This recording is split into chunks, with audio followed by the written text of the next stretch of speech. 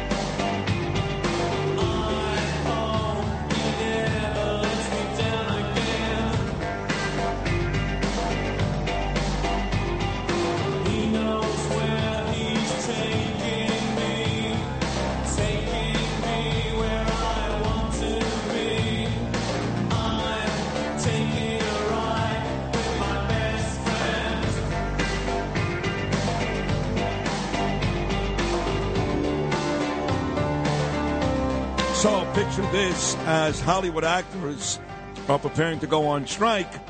We're coming home last night, late, close to midnight, from this red carpet premiere for Gravesend Season 2, which is really outstanding. I mean, it is great. And my son Gabe is in the back seat playing DJ, and he loves this song, so do me and Danielle. This is Depeche Mode.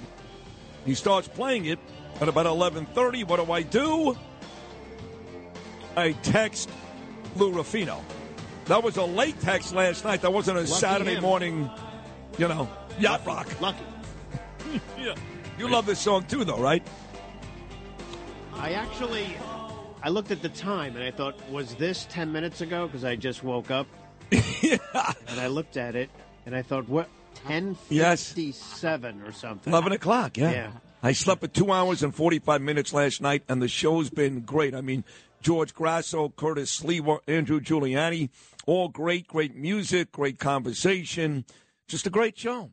Every day, this is a great show, the best show in New York. Anybody who argues is a dick.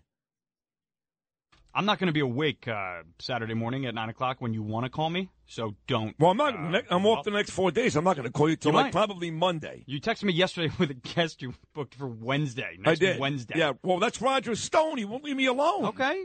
He's a great guest, but I'm just saying. He's a great guest. In fact, they gave him another hour, I think, on Sunday. Oh, I don't know. Giuliani 2 to 3 and Stone 3 to 5. Okay, listen. Audie Aidala is on the phone. Great famed defense attorney. He reached out to me yesterday, and I wanted to bring him on anyway about this SCOTUS decision. But Audie's got a bigger problem, and that is that Aidala, while he's a great attorney and wins most of the time, doesn't win every time. Nobody does. Well, he's representing Bill de Blasio. The bad news for him is that my beautiful wife, Danielle, she's on the other side. I'm not going to tell him exactly, specifically where, but she's going to make his life miserable. How do you feel about that, Audie? Well, this is what I'm going to say. You know who's going to disagree with you about having the best show on radio? Who? Curtis Slewa. No, he won't. He admits. He admits. No, he's going to say he's the greatest of all time. No, he admits every day that this is the big one. So I know you and Curtis have your back and forth issues, and he's mad. I love Curtis. We made out the other night. You know, he doesn't tell you he swings that way a little bit, but he does. That's why he attacks me. It's to throw off the scent. But he really is in love with me, really passionately. Well, no, the truth is, he hasn't loved anyone like me since Lisa Slewa. Well, I don't know about that, but if he does attack you, that means he likes you. That's where people get confused. Yeah, it's kind of a funny thing. But believe me, I am very well aware. So before we get to this SCOTUS decision, tell me. I know you're friends with de Blasio for years. I don't care. When I say I love you, I legitimately love you. I don't care what kind of attorney you are. You're great. You're right there. You, Tacopina, you're all the best. But why would you ever represent? Forget about Harvey Weinstein. I'd almost represent Harvey before Bill. I mean, Bill, I know you're friends with him. He's a real scumbag. Why would you represent Bill de Blasio? Why? Because they're actually, I mean, besides the fact that, I mean, they're going after him for money that he spent on his presidential campaign. But the really why they're doing it is to go after Eric Adams. They want to tell Eric Adams, you better not be spending any money running for anything else and asking the city to pay for it. And it's this simple. Here's their rule. Their rule is that if you're the mayor, you're entitled to protection all the time. When you go to Italy, like de Blasio was, like de Blasio did on vacation, or if you're campaigning in Iowa. But all of a sudden, for the first time, and Rudy Giuliani, who is not a big Bill de Blasio fan, he said to me, Arthur, this is absolute BS what they're doing to this guy. They said, okay, we're going to pay for the police officers, but we're not going to pay for their food, their hotel, and their cars. It's the first time from Ed Koch to Giuliani to Dinkins to Rudy and Bloomberg. They've never done that before, and they did it for the first time to de Blasio, not for Bill de Blasio. Okay. They did it to tell Eric Adams, okay, we know you have higher aspirations. Don't think you're going to get protection going around the country running for something. I got it.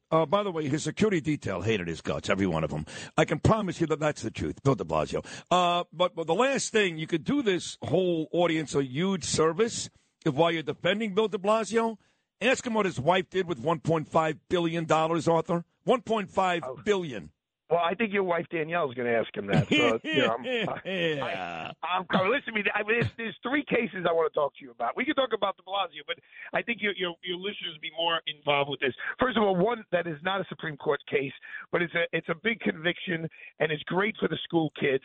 The feds went after the guy. He was the chief executive officer for the Board of Education, Department of Education, regarding the kids' food. His name was Eric Goldstein. And basically, he was convicted as well as the suppliers of the kids' food here in our public schools. So the suppliers of the food was giving this guy money under the table, a lot of money, so that they would win the contract to feed our students, the little boys and girls that go to PS 185 and PS 102. And Sid, I mean, you should have seen this food. There was pieces of metal in it, pieces of plastic in it. In other words, they paid him off. They got the contract. The company's name is Soma. They got the contract, and they couldn't handle the contract. It was too much, $40 million. So they were just throwing any kind of junk in our kids' food, bloody chicken, undercooked chicken, oh my God, people choking on stuff. And for one, I'm not a huge fan of the feds, but for once they did a real good thing, and this guy is going to be sentenced by a very serious judge. But it sends us a message out there. I mean, what kind of a piece of garbage do you have to be? I agree. I mean, greed that you're gonna let kids choke on pieces of metal and pieces of plastic in a chicken tender. The packaging said boneless chicken tenders, and then there were bones in it to the point where one of the workers choked on it. They had to do the Heimlich maneuver in the middle of the cafeteria. So kudos for that guy getting convicted. And the other big United States Supreme Court case, which I know your listeners would be happy to hear, is the Supreme Court yesterday, in a unanimous decision written by Justice Alito, said, hey, if you have to give people reasonable religious accommodations. So if a guy on Sunday for the post office, this was the case, says, look, I don't want to work on Sunday. I'll work on Saturday. I'll work on the other 6 days of the week. But on Sunday, that's my religious day. That's my Sabbath. I don't want to work. If there's a way for them to do it, this is any business, and a way to accommodate them without causing, quote, unquote, financial hardship, businesses have to accommodate people's reasonable religious accommodations. A unanimous decision. So the far left on the court, the far right on the court, they all agreed that our religious rights are paramount. And you know what? When I walk into court, Sid, I see too many black kids as defendants, and a lot of that, in my opinion, has a breakdown of the family values, and family values and religion are intertwined. I don't care what religion it is. If you're in the synagogue, you're in the mosque, you're in the church, this is a good ruling, and this will affect people across the board. So that's wonderful. Now, I agree with both of those. I really do. I agree on both. I think the outcomes were great, and I even agree with your point about young black kids. But before you get to the SCOTUS decision, that I love that was passed yesterday because I'm sick and tired of people advancing in this country based on color or creed or sexual preference. I mean, I've had enough. God, it's nauseating. Frank Morano asked a question this morning, and it's something I'm interested in, too. The Supreme Court is about maybe to decide on another major one today, and that is the case on student loans. Any opinion where that may go? Which way? I don't have, only because, I try to be accurate when I talk to you, so I have not read both briefs on both sides, so I do not know. I mean, here's what I'm happy about this religious decision, is that because unlike the affirmative action decision, it's great when the justices agree, and we focus on, there's the right-leaning bloc and the left-leaning bloc on the Supreme Court. However, the vast majority of cases this term have been unanimous. So it's great that we Biden yesterday, after the affirmative action decision, he gets out that this is a messed up court. This is, I forget what he said, a crazy court, I think he said, which is just a stupid thing for the chief executive of the nation to say about another branch of government, especially the Supreme Court of the United States. But when you break it down and when people actually look past the headlines, the justices usually agree because these are legal issues based on statutes or based on prior case law, and that's the way the system is supposed to work. And so it's a good thing. The system is working. But yesterday, here's what's interesting, really, Sid, when you dig deep down about yesterday's decision. You have two black members of the court. The oldest member of the court, and I don't mean by age, I mean by senior, how long he's been there, Clarence Thomas, and the youngest member of the court, Brown Jackson.